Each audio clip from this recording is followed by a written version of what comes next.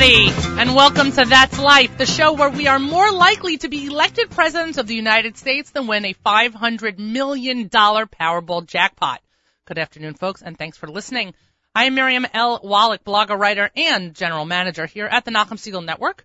You can find me here every Thursday at 2 p.m. as I hope to bring you a little entertainment, a little news, and a little relief that the life you are leading is still not as wacky as mine. Coming to you from the home of the Nachum Segal Network on the beautiful Lower East Side, I am joined by my handy-dandy partner, Avrami. Hey, Avram. How's it going? It's good. By the way, I brought you a gift. I like gifts. You didn't even ask me what it was. You just wanted to share that you like gifts. You want to know what I brought you? Sure. I brought you tea. A box of herbal tea. Which kind of herbal tea? You know, like an assorted box. Oh, very nice. There you go, see? The boy who exists on bread and water alone now has something to add to his hot water. I did bring some tea biscuits. Are you serious? Yeah, yes. Oh, so that really worked out well. Yeah, so it's in the other room, so enjoy. And by the way, one other improvement I'm going to make here at the studio, I told Nachum just the other day, was I'm buying a kumkum, which for those people who don't know what that is, it's an electric kettle, but in Israel they call it a kumkum. So I'm buying one of those also, and I'm waiting for Nachum to make some kind of a comment of, like, you don't really live here, but an Israeli one, or if I could buy, well, then we'd have to change the whole place to 220, so that's really not going to work. You can't get an adapter? What do I need to just get a rival, crock-pot kind of hot water thingy. Okay. That's what I'm going to do. So anyway, that's my that'll be my gift to you. The tea bags are just the precursor. They're the appetizer to the hot water pot. And then we'll be able to make our own coffee as well. I know. And all right, so listen, if you and go to all that and hot cocoa. if you go to all that trouble, I'll bring in the coffee. Okay, but you have to imagine that I'm not going to just drink garbage. Well, we don't want to disparage anyone by saying which company is or is not garbage. Well, did I air. mention anybody on the air? No. We'll have to discuss which one you Okay, like. fine. We'll have to do some research off air. Anyway, if you are a new listener to the show, thank you for taking a break from your day to tune in. And if you are a returning listener, thanks as always for making us a part of your day. And by the way, if you won anything in the Powerball last night, call us. We'd like to become friends. Anyway, if Miriam L. Wallach once a week is just not enough for you, do what Rachel Schloss does. Visit me on my blog at yourthat'slife.com. You can friend me on Facebook. Send me an invite on LinkedIn. You can also shoot me an email, miriam@nachumsegal.com. I will not respond to you during the show. I'm not being rude, not about this at least. Just being honest. I will, please God, make sure to get back to you afterwards. Let's go to our favorite segment. You know what this noise means, but it's just me getting the bag off the floor. You know what this noise means? It's time for our favorite segment. By the way, you should know that I visited the office of Mayor Fertig the other day, and I brought fortune cookies. And our fortune cookies were so spot on, Avram. It was like Confucius is a genius kind of a moment. Anyway, here we go. Let's see what we have today. Oh, for the love of Pete, hope springs eternally in the human heart. No, don't nod and smile. I mean, come on, be original. You know how many times I've heard something like that? Give me a break. That was a disappointment. I may have to open another one. Anyway, let's take care of some business. Today's national holidays. Number 1, it is Electronic Greeting Day. I have no idea what that means. What an electronic greeting day. I don't completely get it. It's Throw Out Your Leftovers Day. Frankly, it's Thursday, so if your leftovers from Shabbos are still in your fridge, bad move. It's also Square Dance Day. Hey! No? Nothing? Avram's not into it. And, according to the calendar, it's the International Day of Solidarity with the Palestinian people. I can proudly say I'm not supporting that day, but if you look at the news lately, it seems that the French are, as they are supporting the Palestinian bid for statehood in the UN. So I imagine that this is being celebrated there. Frankly, I'm not having any part of it here. Maybe they'll have their leftovers together. We wish them all the best. Anyway, you are listening to That's Life here at the home of the Nachum Segal Network on the beautiful Lower East Side. I need to tell you the funny story that happened to me, by the way, at the Apple Store. I was one of the crazy people who showed up at the Apple Store over the holiday weekend, not because I had intended on taking part in the Black Friday madness, because I really hadn't, but my iPad broke. And I use my iPad for work, as a lot of people do, so I needed to make an appointment and get it fixed. Unfortunately, of course, you could not fix it. It is irreparable, and I needed to replace it, which is a whole nother story for another day. But anyway, I'm online at the checkout counter, the express checkout counter, which was only good for iPads and iPods. I'm like, wow, I live in a society where there's an express checkout counter because people are buying these left and right. Anyway, neither here nor there. I look at the woman, every Apple employee wears these bright red shirts, and they have great name tags. I look at the name tag, and it says Miriam. I'm like, all right, a kinship with somebody behind it, and we can talk about how much our names are butchered, blah, blah. So I said, slow down the line a lot. Yeah, be that person. Anyway, so I say to her, hey, my name is also Miriam. I said, do people butcher your name all the time? And she says, my name is Miram. I'm like, what? It didn't have the second I. It was M-I-R-A-M. And I'm like, oh my God, I'm such a loser. So she says to me, so yes, people butcher my name all the time. I'm like, I said, oh, that's funny because my name is Miriam. And she's like, right, people call me Miriam all the time. That's not my name. I said, okay. So I thought we were going to have this whole bonding moment. It didn't happen. It totally backfired. So she said to me, where are you from? Where's your origin? I'm like, Long Island. So she said, no, I mean before that. And I said, oh, Israeli. And so she said, I'm Egyptian. And she said, but everyone always thinks my name is Miriam. She goes, I answer to that. I said, I answer to Mary. So she said to me, you do? I said, that's my Starbucks name. So she looks at me, she goes, I use Miriam as my Starbucks name. I'm like, okay, you know what? This conversation is totally not going the way I expected to. So I got my iPad and left. Anyway. Can I just tell you how out of touch I am with modern technology? When you started that story, and you said, you thought it was an Apple store. They sold Apple apples. Store. No! I promise you, No! I envisioned in my head a fruit store. And I was wondering why you called it an Apple store. Oh my gosh. I'm out of touch. Oh, that is adorable. That is adorable. Wow. Okay. You know what? That's really funny.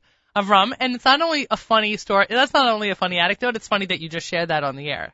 It's something I have to show people my human side, not just my not being here side. It's something my mom would say, by the way.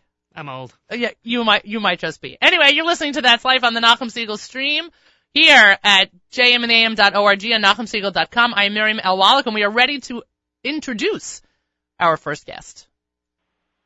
Joanna Shebson, the brains and the CEO behind funinjerusalem.com, joins us, oh, something wrong with my teeth already, joins us from Jerusalem. Happy Thursday evening, Joanna. Thank you. How you doing? Thank God. I guess one of the reasons I asked you to join me today is to find out what happens when the fun in Jerusalem is not so much fun while there are sirens going on.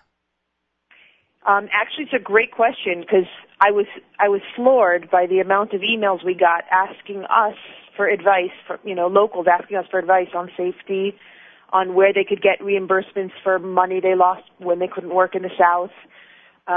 People really turning to us to say, what could they do? Really? And we had a lot of museums and attractions contact us and tell us, we've got free admission for families from the South. Please advertise it. Let them know that they should come. It was a really heartwarming experience. Wow. So people were, so businesses, shopkeepers, people with activities who are usually, let's say, centers or destinations for people to go and spend their afternoons were actually calling you and saying, please get the word out. Yes, definitely. Almost every museum and public attraction in Jerusalem had a special offer, whether it was free entrance for Southern families or special activities. Beit Avichai had a full day full of just moon bounces that Southern families should just come and relax and kind of take some time off from the sirens. So the irony was when the siren went off in Jerusalem, right, and those families were on the moon bounces, but that was, that happened twice.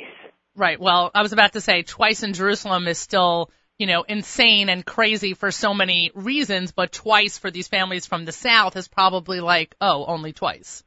Yes, definitely. I mean, you could see that the kids were way more relaxed. My son is actually in a gun, and there were 2 kids who were added to his gun for the week. 2 families that had moved up from the South, and through the municipality, they placed them in different local ganim. Wow, that's incredible. For people who don't know, Fun in Jerusalem, in short, provides what? Fun in Jerusalem provides everything a tourist needs to know, a tourist who is coming to Jerusalem with their family needs to know. So So the irony then became that you had people from the South who were coming to Jerusalem. Were they also calling you and saying, we're being dislocated? We need to relocate for a while. What can we do? Yeah, definitely. We put up a post on our homepage all about all the different activities that they could do to entertain their kids, because many of these families, as hard as it is to believe, many of them have not spent large amounts of time in Jerusalem. I met this one father who was coming up and relocating to stay in a friend of ours in their house, and I literally had to meet him at the highway and drive him to her house because he had no idea where Emek Roshaim was. Are you kidding? Yeah. Well, first of all, I mean, that's a classic Israel story of you meeting a total stranger at the Knisa La'ir and having to, or, the opening to the city or the entrance to the city and having to drive them to a location instead of them being able to figure it out or getting a map. True, and tell me about it. When I handed him the key to her apartment, I thought to myself, wow, what incredible trust. Exactly. That is a classic story. I also have to imagine, by the way, you and your family made Aliyah a number of years ago, but you're not a long-term, or a long-standing, I should say, Jerusalemite. Do you still consider yourself an Oleh Chadash or an Ala Chadash? Chadasha? Somewhere in between, I would say. I feel really grounded and settled here. At the same time, I know that, there are parts of me that are still very American, but the feeling, as strange as it is when the sirens were going off, was not a feeling of, I've got to get back to America. It was a feeling of, I've got to stay here. Wow. So let's talk about that for a second. I would love for our listeners to be able to hear your reaction, just so that people know. How many years ago did you make Aliyah? We made Aliyah 5.5 years ago from Los Angeles. From Los Angeles. So your kids were born here or with you, or there? 2 of my kids were born in America. My oldest came when he was 3. So he's basically grown up here, and our baby girl was born here. So she's a Saba. So for all intents and purposes, they are Israeli, perfect Hebrew, perfect English. Well, some might say not that they don't speak a perfect English, but as close as you can get. Right. And, to them, I was driving carpool today, and one of my son's friends, who's also American, says, it was lo mitragesh, which means basically the sirens, they didn't affect me. Wow. It was really incredible, yeah. And then you as a parent or you as an Oleh Chadash, that must have been a real juxtaposition between the way I imagine I would have reacted and then the resilience of a child. Yes, definitely. My kids first of all, they get very prepared by their teachers and by their friends know what's happening because their friends have parents in the army. And my kids, as soon as the siren went off, my husband and I were shocked. Looked at our kids and just said, oh, it's a test. Let's see how fast you can get downstairs to the safe room. And our kids were like, okay, we know what to do. Wow. And it's really, really incredible what a difference it made that they were prepared and that we weren't shielding them from the truth. We weren't lying to them about, obviously we told them it was a test because we ourselves didn't know that first time. Wow. But we weren't, they knew exactly what was going on. They were watching the news with us. And for them, luckily, they weren't traumatized.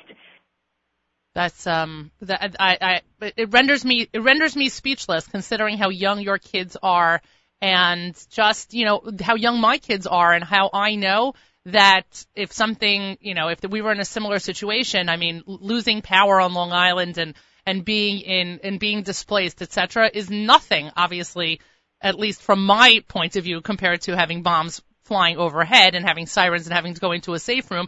And I know how we reacted here and how, the resilience of my kids to a certain extent, but it's really striking in comparison to that story. Yeah, definitely. And, the second time the siren went off, it was during school time, but it was actually after school hours when they had some extracurriculars. And luckily I had said to my son, if you ever hear a siren when you're in school and you're waiting for carpool or you're somewhere where you're not with your teacher, you have to turn around and get yourself to the safe room and I'll find you.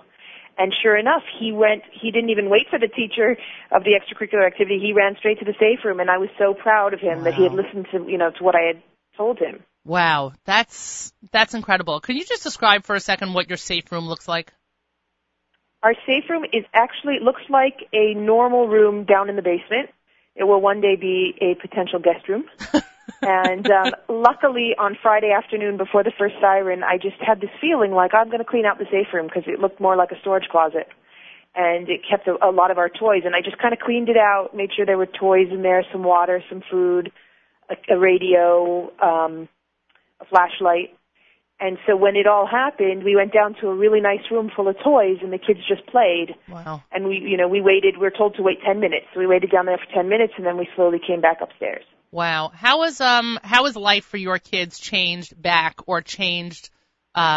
don't even know if the word is completely back since the ceasefire? My kids didn't notice a major difference. I was, of course, more concerned every time I had to leave the house and take them somewhere and drop them by themselves somewhere, because right. they do, especially my 8-year-old, he does a lot of things independently. So I will drop him off at his Taekwondo class and come back later to pick him up. And during the week of the war, I made sure to walk him in and stay there with him. But now they're back to their normal routine and going to school and going to their extracurriculars. And in fact, my 5-year-old, the morning after the ceasefire, we were all talking, and then the word ceasefire came up, and he said, "Is there a ceasefire? Nobody told me." As if he should be included. And we couldn't believe we had forgotten to tell him. That's hysterical. So he was still on this the state of readiness, so to speak.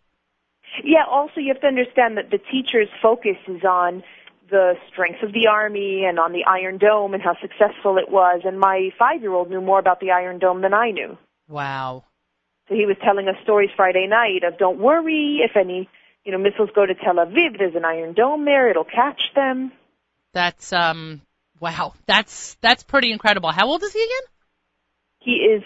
Actually today's his birthday. He just turned 6. Oh, Yom Huledet Sameach. That's remarkable. That's remarkable. I mean, I know that in my house we were preventing, or we were limiting the amount of conversations that we were having in front of our younger children, just having them with our older children, because it was just too traumatic, and we were on edge, living in Woodmere and hearing and going into Shabbos and not being able to know if anything had happened for 25 hours, etc. That it's just remarkable to me how, but that's raising a child in Israel who is faced obviously with different challenges, and of course, God bless, different opportunities and mazel, but different challenges than we are here.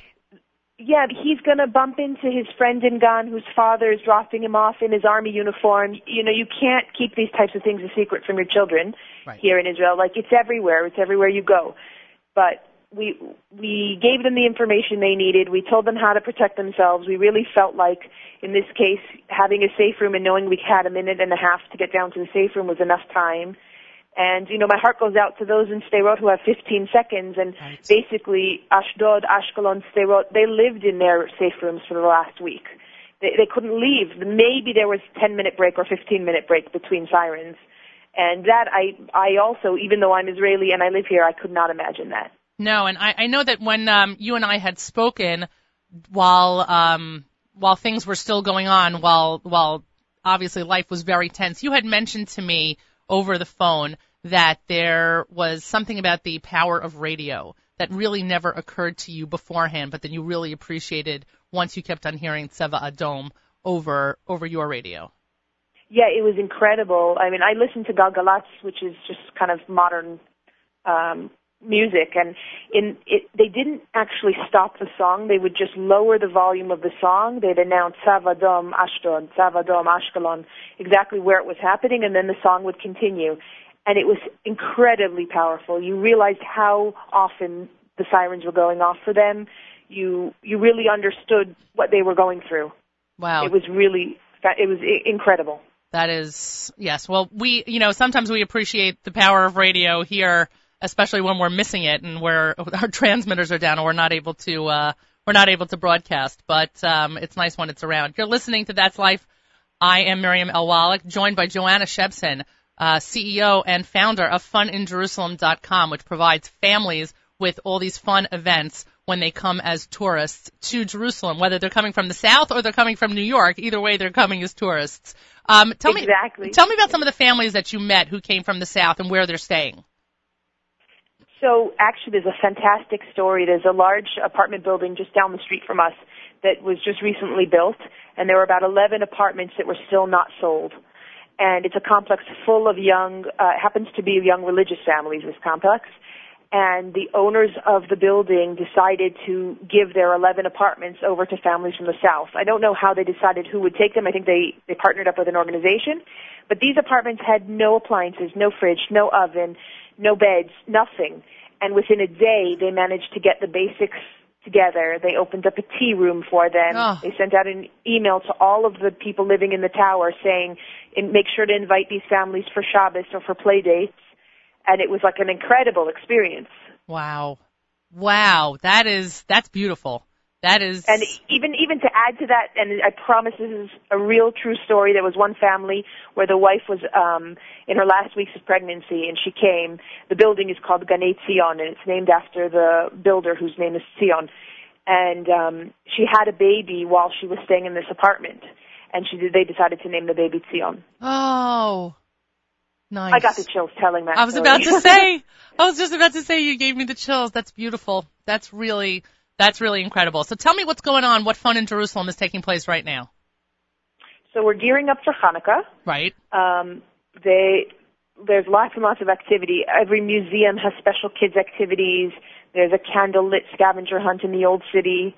There's an olive oil workshop at the Chai Farm near Moshav Modi'in. Lots of Hanukkah-themed events, and then some just plain-out fun like jeeping and ATVing and ropes courses.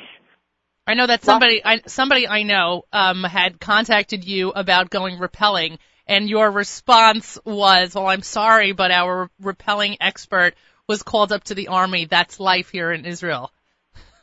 Yes, that's exactly what happened. And she was here for a family bar mitzvah, and they had had a booking in advance, months and months in advance, but she was very understanding. And then as soon as she heard about the ceasefire, I got an email right away, "Has he come back yet?" But our rappelling guide is so fabulous that I'm sure he has some very important position in the army, because he did not come back right away. Oh, wow. I can just imagine him rappelling into different places. I mean, he's very talented. Were there other activities? Were there other events that were sidelined, so to speak, because whoever was running it was called up? That one was really the only one. The scavenger hunts were run by people that continued to run them, and even through the sirens, they still continue to do them in Nachlaot and in the Old City. Wow. So most of the other activities continued as usual. That is... But, it is interesting. People were emailing and asking about different activity ideas for December and for January, and it was very hard during the time of the war to be planning for them. I felt this, great responsibility of, I don't know what's going to be coming. I don't know how long this war is going to last. But there was still a steady stream of emails, and people still planning their trips and not canceling. Wow, that's also great, thank God. How are businesses like yours, or how are other businesses in the area getting back on track? I think that's the beauty of Israelis, is they get back on track, a couple minutes after something happens. And, God forbid we don't want something to happen, but as soon as the ceasefire came through, right. People were... When you'd walk on the street, you had there wasn't a sense of relief. There was a sense of, well, this is just a ceasefire for now, and we don't know when, something will happen again, but yet Israelis went straight back into normal life. That is, yes, I would agree with you that is definitely part of Israeli resilience. I think that my aunt who lives in Jerusalem said something to the effect of, we're not wired differently, we're just raised differently. Yeah. Yeah. Because, there's nothing different about, obviously I was raised in America, so there's nothing different about me. It's just, you're very affected by your surroundings, and the strength of a local Israeli is incredible. As soon as the sirens went off, the first person I wanted to talk to was someone who's just grown up here and is just used to it, who's just so calming and said, this is what has to happen, this is what happens, and we hope for the best. And I have to imagine that the last people you wanted to hear from were the people in Los Angeles who wanted you to come back. Right. Thank God nobody asked me to come back. I wasn't put in that position. Right. Well, thank God for that. But there's one other thing I have to say, which just because I'm involved in social media and internet, it was absolutely incredible that here I was sitting in the center of where everything was happening, and my source of information was Facebook and Twitter. It's funny that you say that. I'm sorry to interrupt. It's funny that you say that, because I felt the exact same way when we had no power and we had no heat and we were displaced and not in our home, etc. And I hadn't seen a newspaper. Like, nothing was happening except for sitting online for gas and trying to figure out what our next step was, and everything was, tohu vavohu, or as I like to akin the Five Towns sometimes, as it was Lord of the Flies. And all I know is that I was getting information off of Facebook. It was the best source of information, and it was consistent. And it was accurate. It's genuine. Exactly. It's genuine. The same way you'd get a Facebook post of this gas station has no line, right, is the same way we got posted saying we just heard a siren and afterwards we heard a boom. Or whatever it was, and that was information you weren't going to hear immediately from the news websites. Right. Although on Twitter I did follow the IDF that had their own Twitter, and they were very good about posting the facts immediately as they happened. Wow. Yeah, when Erev Shabbos, when that missile fell in the Gush, all I had heard on the news was that it fell somewhere in, I think either they said Alon Shvut or Gush Etzion, but it was on Facebook that I read that it fell in a field. So of course, for the first couple of minutes, all of a sudden I'm thinking about everyone I know who lives in the Gush, and it's Shabbos there, and I can't call, and et cetera, et cetera. And then I read on Facebook, God bless, it fell in a field. I'm like, Baruch Hashem. Exactly. Yeah, so for all we can complain about Facebook being, sucking up all of my time or whatever else, I guess it does have its pluses and its minuses. Yes, it was definitely really powerful and helpful through this. Well, Joanna Shebson, it's funinjerusalem.com, all one word. Much hatzlacha to you, and keep up the good work. Thanks so much, and tell your listeners that they should be coming to visit Israel. Amen. As well should I. Anyway, thanks so much for joining me. Great. I've got a free Jeep ride for you when you come. I'm holding you to it. Bye-bye. Good night. Take care. You're listening to That's Life. I am Miriam L. Wallach. I am here on the beautiful Lower East Side, and we are on to our next guest. Dr. Scott Goldberg, back from Florida. The last time, actually, we spoke, we didn't talk about our Teachable Moments segment, but Dr. Goldberg was on with us before Thanksgiving, am I right? I believe so. Excellent. So, Director of Yeshiva University's University School Partnership and the key to the Teachable Moments segment. Welcome back. Thanks so much. I really wanted to do it from Florida. Weinbaum Yeshiva High School said I could be back, but this time I appreciate the cold of the north. Oh, by the way, be careful what you wish for, because it's supposed to be pretty cold. And actually, for the next couple of days, it's supposed to be really cold in LA. Did you hear about this? I heard. You did, right? Yeah. I'm going to call up Shimmy Kamenetsky and ask him for another room. Next show's there. Yeah, by the way, I'm so about going on the road. Anyway, we have to talk about a bunch of different things, but specifically, on the heels of a topic that I was on Fox about last week, which was that according to reports, 6 to 12-year-old children, 48% of 6 to 12-year-old children are all expecting and requesting iPads for the holiday season as their gifts. Now, it's only funny and apropos because at the beginning of the segment, I talked about how I had gone to the Apple store over the weekend, not because I was getting my kids a gift, but because my iPad was broken and I needed to either get it fixed or replaced. But all I knew was that, as I had talked about before, and Avrami mentioned the fact that he thought I was at a fruits and vegetable store, but we got past that. Anyway, right, you can blink all you want, but that's really what he said. Anyway, there was an express checkout line for iPad and iPod purchases. So they knew that this was the hot ticket item, and people were just buying them left and right like they were M&Ms, like they cost nothing.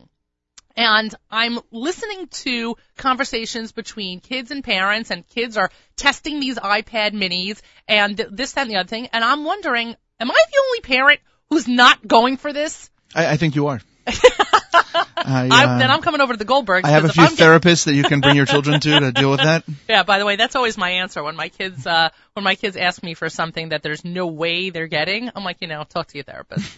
But that's only partly funny. But anyway, so we have to talk about this. I mean, are we really living in a society where things like this are just being bought willy-nilly? And if they are, and if there's a parent who's saying, I don't mind indulging my kid once a year for their one big Hanukkah present and getting them something like this, how are we going to maintain a balance between making sure that we give kids either what they want or what they think they can deserve or that special treat without bringing up brats. Well, I mean, I think that you bring up the question of the time, and it's not only a question around Hanukkah, it's a question throughout the year. Agreed, but now it's Yotzei Min HaKlal. Now for it's sure. poignant. Listen, we were dealing with around Uggs a few weeks ago. You know, I didn't realize they were still in. I was hoping it kind of would cycle through. No, and by the way, they're not cheap. No, they're not. No, they're not. No, they're not. How many daughters do you have? I have one. Oh. It's tough. Right. And her birthday was just the other day. So, you know, I think that the real issue, becomes why you're getting your child an iPad or an iPod or whatever it might be from the Apple Store, although Bill Gates, I'm sure, is listening and will come up with a campaign for the Jews for Hanukkah. But, you know, I think the question is why. You know, if it's, this is what my child can do with this device, and that fits within our value system, so then it's just a device that allows you to be able to, you know, do that. So we're justifying it. I'm not justifying it. I'm just saying if you can justify it in that way, so then I don't think it's as bad as you painted it. Okay. If it's, I'm getting it because Susie, who sits next to me in class, is getting one, then I think it's the UGG problem. Okay. And I think that we have to define it that way. I think that it's perfectly fine, as you said, for a parent to say, I'm going to indulge my child once a year, as many times as you're capable of doing that. If it's driven because everybody else is indulging their child with something specific, then I think that we're in trouble. And I think that parents need to step back and say, you know, what do we want for our children? Is the iPad going to allow them to do better with regard to their schooling? Or is it going to be able to provide an outlet for their creativity? Is it going to provide them an opportunity to be able to connect, network with their peers, whether locally or with family elsewhere? Is it going to be an opportunity for FaceTime with grandparents or with camp friends? What is the purpose of getting this device, and how are we going to use it? Because even if you're going to get it for, I'll say the wrong reasons, if you will, then you still have to be able to define how you're going to use it. And that parenting piece is really key once the bubble wrap is or the wrapping, the packaging is removed. I was talking to a friend of mine yesterday whose son is of bar mitzvah age, and his bar mitzvah is in a couple of months, and he is hocking his parents for an iPad mini. Hocking, and he's doing all the justifications, etc. And she said to him, in a couple of months, you're going to have a bar mitzvah. Hold out, see what happens then, you know, see what you get, what you don't get, etc. And I'm not buying you anything now. And he says, but I'll use it for school, I'll use it for this. And she said to me, isn't he going to use a laptop when he gets into high school? And I said, no. If he's going to be taking notes on anything, he's going to be taking notes on an iPad and a keyboard. And I know that when I do work, let's say in a Starbucks or somewhere else, I'm one of the only people who walks around with my laptop at this point. People are walking around with tablets. So are we, I guess, hyper in terms of, or like hyper teching our kids? That, or are we going along with the times and saying, all right, I know that this is the way it's going to be, so if I get it for you now, I'm justifying it for later, or am I saying that, no, this really doesn't have a place now? Well, I mean, I think that there are a couple of things that are important to note. Number one, I think there was a teachable moment there. Okay. I think there was a teachable moment on a number of fronts. Number one, there's a teachable moment with regard to the parent discussing with the child that the idea of advancements. Okay. And that they could have, if they wanted to, advance money, knowing that when money comes in for the bar mitzvah, the child could have already had something that at this point would make sense. So when do you look to get advancements? When there's a deal that won't exist in a few months. Right. When there's an opportunity for using this now in school and not waiting 3 months to be able to utilize it for note-taking or for whatever other work that the child or play that the child might have with the iPad mini. So, and I think that there's a conversation there that would be a very important learning conversation for the parent and the child, that could take place and really, you know, change frame the conversation differently. That's number one. Number two, I think the question about giving, or giving presents or giving children these and investing in the children in this way and giving them, you know, big ticket items. I think it's a question of discussing, you know, giving and getting, and the concept of gratitude. And I think that is a piece that I find is missing. It's a Magia Li attitude. It's this time of year, I'm getting it. Right. It's just a question of how I'm going to get it. I'm going to negotiate. I'm going to do this or that. But I have it coming to me. Right, but it's a teachable moment for parents to be able to discuss gratitude. What are they grateful for? Who are they grateful for? What are the gifts that they received over their lifetime that they appreciated the most, and why? And what gifts did they give that they still remember giving to someone because that person appreciated it or needed it? I still remember, the Nerf soccer ball I got, which, cost under $5 at the time, and I loved it as a Hanukkah present. I also remember the pairs of socks that took 2 nights to get because it was 1 sock each night. And it was, great. and I think that there's an opportunity. Now, my parents didn't necessarily have this in mind, but the opportunity of, a pair of socks, there's a teaching opportunity there of you wait for things and that you have the opportunity to get things that you need, not only get things you want. And I'm not saying that people should give one pair of sock one night and another one. I'm not saying that at all. My God, that's totally be the highlight of my Hanukkah when I pull this off. I do not want to be misquoted or misunderstood. Tell it to your therapist. Exactly. I will. There you go. But this will be the conversation at my dinner table with my wife. Like, what are you talking? My parents will say, we never do that. Sure you did. But the reality here is that there are opportunities for conversations that don't take place between parents and children. And I'm not suggesting that those conversations have to be lectures. They shouldn't be. They should be conversations. But they should also be conversations that are open and that might very well lead to getting the iPad mini. But within the context of giving, getting, understanding what our values are with regard to that, and the concept of gratitude. That's an incredible point. That is definitely a very important point. It's not necessarily about withholding that item. It's about making sure that if that item is given, it's given within a context. And I think that's an incredible point. I was talking and continuing this conversation with this friend of mine about her son. I said that my kids had already come to me and said, are we going to get books?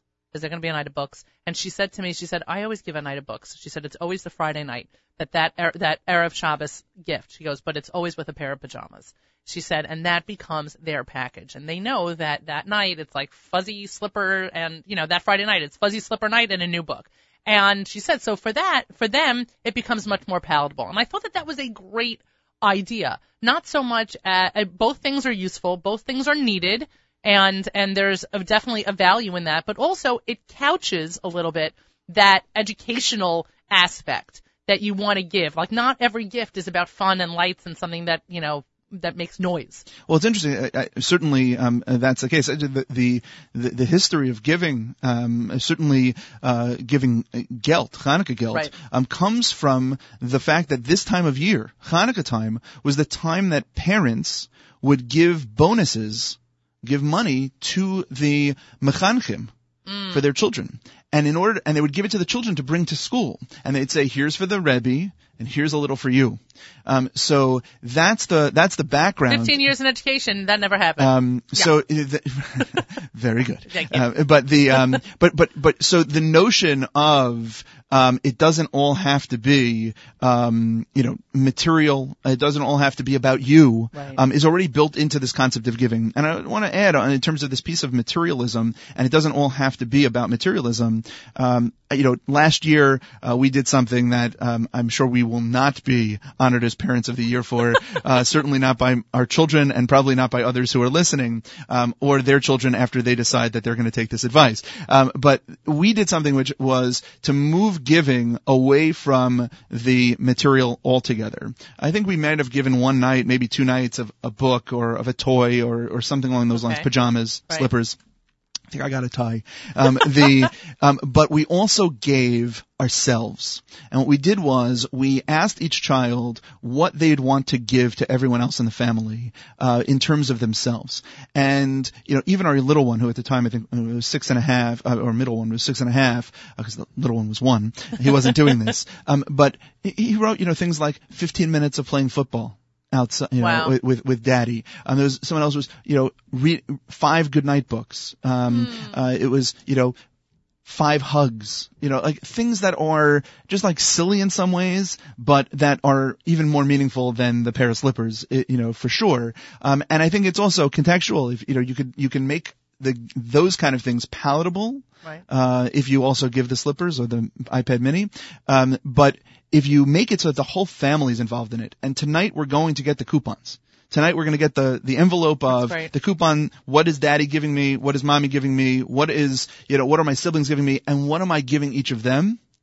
And then we actualize that over time. It doesn't have to be right away. It's not that night. It could be over the next couple of weeks. But you get those coupons and you hold on to them. And they were on my dresser for those next couple of weeks, and to spend them and to be able to get that 15 minutes of playing in the backyard with your kid, to me was quite meaningful and really made Hanukkah much more about the family. It is a home holiday, right? Much more about the family than just about Apple. Just about Apple. That is a great idea. You are listening to That's Life. I'm Miriam L. Wallach, joined by Dr. Scott Goldberg, who is always here when we're talking about teachable moments. We, when we call him in Florida, we always appreciate when you come in. I think that one of the topics that, or I should say one of the concerns that I was reading about and doing research for this segment was how do I put this lightly? Well, I don't really put things delicately, so I might as well just say it, was the grandparent aspect. The people who just want to shower their grandchildren or the kids with whatever they want. They're not in charge of, grandparenting is an amazing, amazing opportunity. You get to spoil the kid, and then you get to give the kid back. And when there's parenting or discipline that needs to go on, you give the kid back. When there's a diaper that needs to be changed, you give the kid back. And that's great. And I'm not asking for grandparents to do any differently. However, there's always that moment of, I said that they couldn't get that. Well, Bubby or Grandma or whoever already bought it. So how do you, as a parent, balance what your morals, your values are with that grandparent need to shower? And by the way, there is a real value in the grandparent need to shower. I'm not knocking that. There's a tremendous value in it, and I think we all have to look in the mirror and recognize that sometimes those same grandparents are showering their children and getting certain things, and that to shut off that faucet, that valve is sometimes personally painful. Exactly, is bad. So we have to recognize that. Right. I think that it might be even a little too late to have this conversation today. These are the kind of conversations that need to be ongoing, and certainly well in advance of Hanukkah, let's say, as a time of giving, or a Yontif as a time of giving for grandkids. This is where it's not mom or dad, I told you that Shmuel can't have those, or Sarah can't have those, or I didn't want to get those for him. I can't believe you got that. Why didn't you discuss it with me? Move that conversation to Mom, Dad, the holidays are coming up, and I'd like to discuss with you what we're planning to do for our kids, and we'd like your help in doing that, or we'd like to discuss what you're planning on doing for our kids. So it's not an overstepping. Because again, my mother-in-law, God bless her, I adore her. She reminds me all the time that grandparents have rights. So it's true, the grandparents have legal rights. And 100%. you're not gonna stop them. I'm not suggesting that you're ever don't gonna start with my mother-in-law, Scott. I'm not starting with, I've started with everybody. I've started with my mom today, my father. This is bad news. I'm not going home. Where can I stay over? We have power. You're more than welcome to come over. Thank you very much. I appreciate that. No problem. I appreciate that. Not all the traffic lights work, but there are power in my house. That's great. Yeah. Oh my God. No, the point is not to fight with in-laws, and I certainly don't. Now we're going to be misquoted throughout this segment, but not to fight with in-laws, but the notion is just to try to get as close to on the same page as possible. And I think that that's the kind of thing where it's also good for your kids to know that you've had those conversations with your parents, even if the parents are going to buy the gifts for their grandkids anyway, even if they're going to do that. I think it's important for your children to know that you are discussing these things, and that this is something that you ultimately agreed to, and that it's not a fight between you, and it's not it's not values that are misaligned. That you value the fact that the grandparents are giving gifts. The challenge is exactly as you noted. When your kid's walking down the street with certain boots or with an iPad mini, and you didn't buy it for them, and you couldn't necessarily afford it for them. what happens next in terms of other people's perspectives. I mean, I think that we all collectively in our community need to understand the power of grandparents.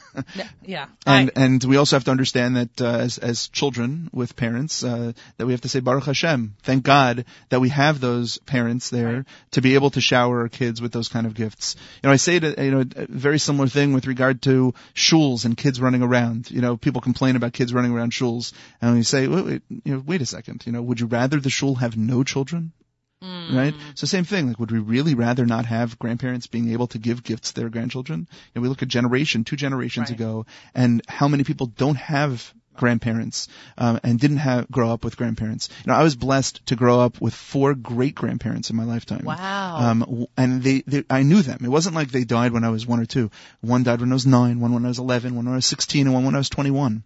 So I really knew them. I learned with them. What a I bracha. had Shabbos meals with them. I really understood what it meant to have not only one generation, but I saw what it meant to have my parents have grandparents, and at least my mother, and on my mother's side.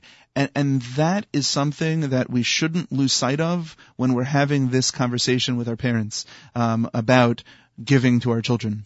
And we should also use it as an opportunity, to not just have it be an opportunity for our children to say, Magili, it's coming to me. Right. I expect that Bubby or Zadie or whoever it might be will give this to me. But it's an opportunity for gratitude again, and for them to understand that there are people in the world who don't have grandparents, who don't have parents, who don't have the opportunities that we might have to get.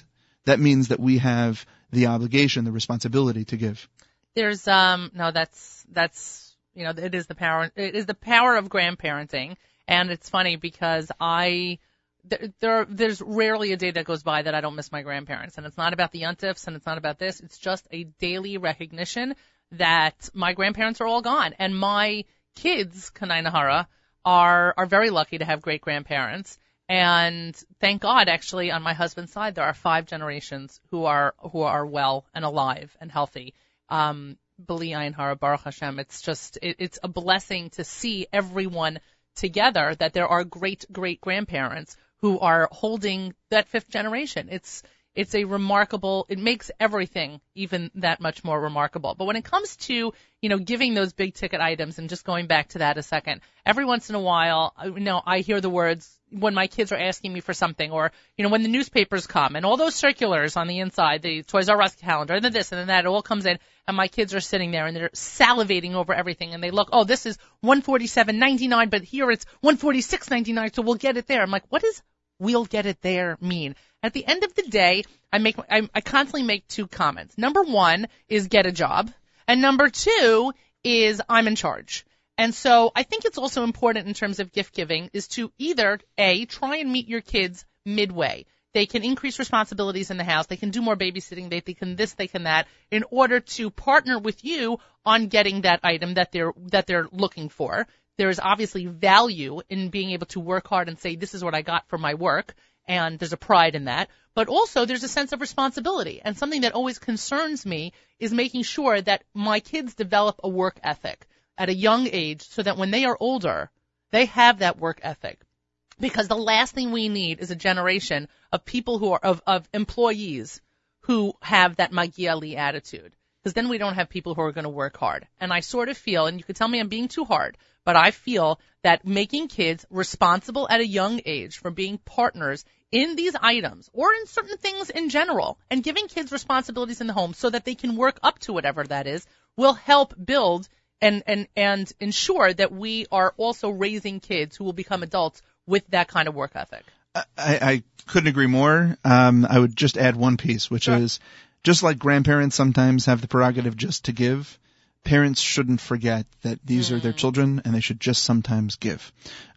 Everything doesn't have to be earned. Interesting. And I think too often, we forget that. And I think Hanukkah is a perfect time to be able to think about that. God sometimes doesn't just say, you deserved this. He creates miracles. And I think that there are opportunities for parents to have that relationship with their children where they know that their kids give. They know that their children have responsibilities and they earn lots of different things. But at the end of the day, more than just clothing, food, and shelter, parents can sometimes just give and should just give. That's a very that is a very good piece of mussar, especially for somebody like me. Talking to somebody about this, he had said to me, he's like, at the end of the day, I'm too tired to say no. It's so much easier to say yes. And I said, yeah, 100% it's easier to say yes. I said, and then what? I'm like, and then what? I said, I get it. I get coming home from a long day at work and not wanting to fight. I understand that. I said, but you can't think of no always as the power of no, but it's also a gift. Yeah, being able to say no to your child about something and then having them develop problem-solving skills, understanding that not everything is coming to them, etc., is also a value that's important to impart. But I do hear what you're saying about also just giving. Sometimes there is definitely a place for that as well. I guess I would just add, again, just to push forward the point, not to disagree at all, but really just to add, I think there's a power to yes also. I think there's a power to yes when it surprises your children, because they sometimes get into a rut. You sometimes get into a rut where the kids won't even ask for things because they're like, Daddy will never do that, or Mommy will never do that. Right. They don't even ask. Sometimes they have a workaround even, right. And I think that keeping your children aware that you're going to be, kind of sometimes surprise people, that your yeses sometimes don't just come and, they don't come randomly, but they come strategically, right. That you're really thinking about where I can do something where I might not, it might not be something that our children expect. I think is really important. That's a great piece. You're listening to That's Life. I'm Miriam L. Wallach, and we only have a couple minutes left with Dr. Goldberg, who has joined us for this Teachable Moments segment of Hanukkah. Tell me one night in the Goldberg household where nobody gets gifts. There has to be a night when nobody gets a gift. I have to imagine. Well, I could be all sappy and say, well, everybody gets a gift in the Goldberg house every night because they have each other. Oh, that is beautiful. But, and if I could insert the violins here, I would. But right. Yeah. There's been a little bit too much nausea in my house already, so no one in my house will be listening to that. So I have to say that, to be honest, I haven't even had the conversation with my wife yet. I really want to have a night where everyone has to pick, maybe like the last night of Hanukkah, everyone has to pick something that they got and give it away. That's certainly that is like part of my goal here, is that you have to, or you have to take some of your Hanukkah gelt that you got and you have to buy something for someone who does not live in our house. That there are so many people in the 5 towns, and there are so many people who have been displaced by Sandy, and there are so many people who are just on a given day lacking or missing or wanting, that there has to be a moment where my kids say, I'm taking the night off. I'm doing something for someone else. Well, yes. I think that I think there are a couple of messages of taking the night off. I'm so sick of hearing, I want somebody to say, I want to give. Great. So I think I want to give. I want to give something other than something material. Okay. I think is an important takeaway. I want to get something that's not just material. I think is an important step forward also. And again, I haven't had the conversation with my wife yet, probably come in the next day or so, right. Where we think through these issues. But I certainly encourage others to have those conversations, internally with the parents, but also with their parents, with the grandparents, and also with their children. What does this holiday mean to us? If it's just about looking at the Toys R Us ads and figuring out how to be a good consumer, great. That's a wonderful lesson, being a good consumer. But if it also means, how do I improve on my gratitude in my ability to give, but also in my ability to get? And how do I interact with others in that giving? And getting? Is it only going to be material? Is it going to be giving of myself? Is it going to be giving time? Is it going to be giving things that surprise people? Those are the kind of things that I would hope are part of the conversations between children and between parents as they plan to exercise their values at this time. Well, I'm looking forward to hearing what happens in the Goldberg house over Hanukkah. I don't know that my kids are going to be so excited that we had all these conversations, but I very much, as always, appreciate when you join us. My pleasure. You've been listening to That's Life on the Nachum Segal Network. I am Miriam L. Wallach. Thank you for making us part of your day. Let's go through that lineup for the rest of the day so you know what to expect and certainly what not to miss. Right after That's Life, join Randy Wartelski for something to talk about. She'll tackle a new topic today than she has the other weeks previously. I'm sure, knowing Randy, it's got something to do with Hanukkah. Then, after Randy, there's the encore of Rivka Abbey. If you missed Rivka Abbey's show this week, you definitely need to listen in. 5 p.m., the OU presents the Jewish Reaction with Rabbi Yaakov Glasser. And immediately afterwards, it's the Stunt Show, this week hosted by Gorf. Jordan B. Gorfinkel. And as you know we say about the Stunt Show, you never know what you're going to get. The Thursday Night Extravaganza is on from 7 to 8, followed by Spin Class, Politics with Michael Fragan, and then an all-new presentation of the Book of Life with Charlie Harary at 9. Finally, the day closes with an hour of Jewish soul with Charlie Bernhout. Join Nachum tomorrow morning from 6 to 9 as he hosts JM and the AM live here on the stream at NachumSegal.com and JMandtheAM.org, and as always, on 91.1 FM. Do not miss tomorrow night, Saturday nights, I should say, Saturday Night Seagull. It is definitely not Friday. I don't know what I just said. Hosted by our one and only Avrami Finkelstein, live here at 10 p.m. only on the stream.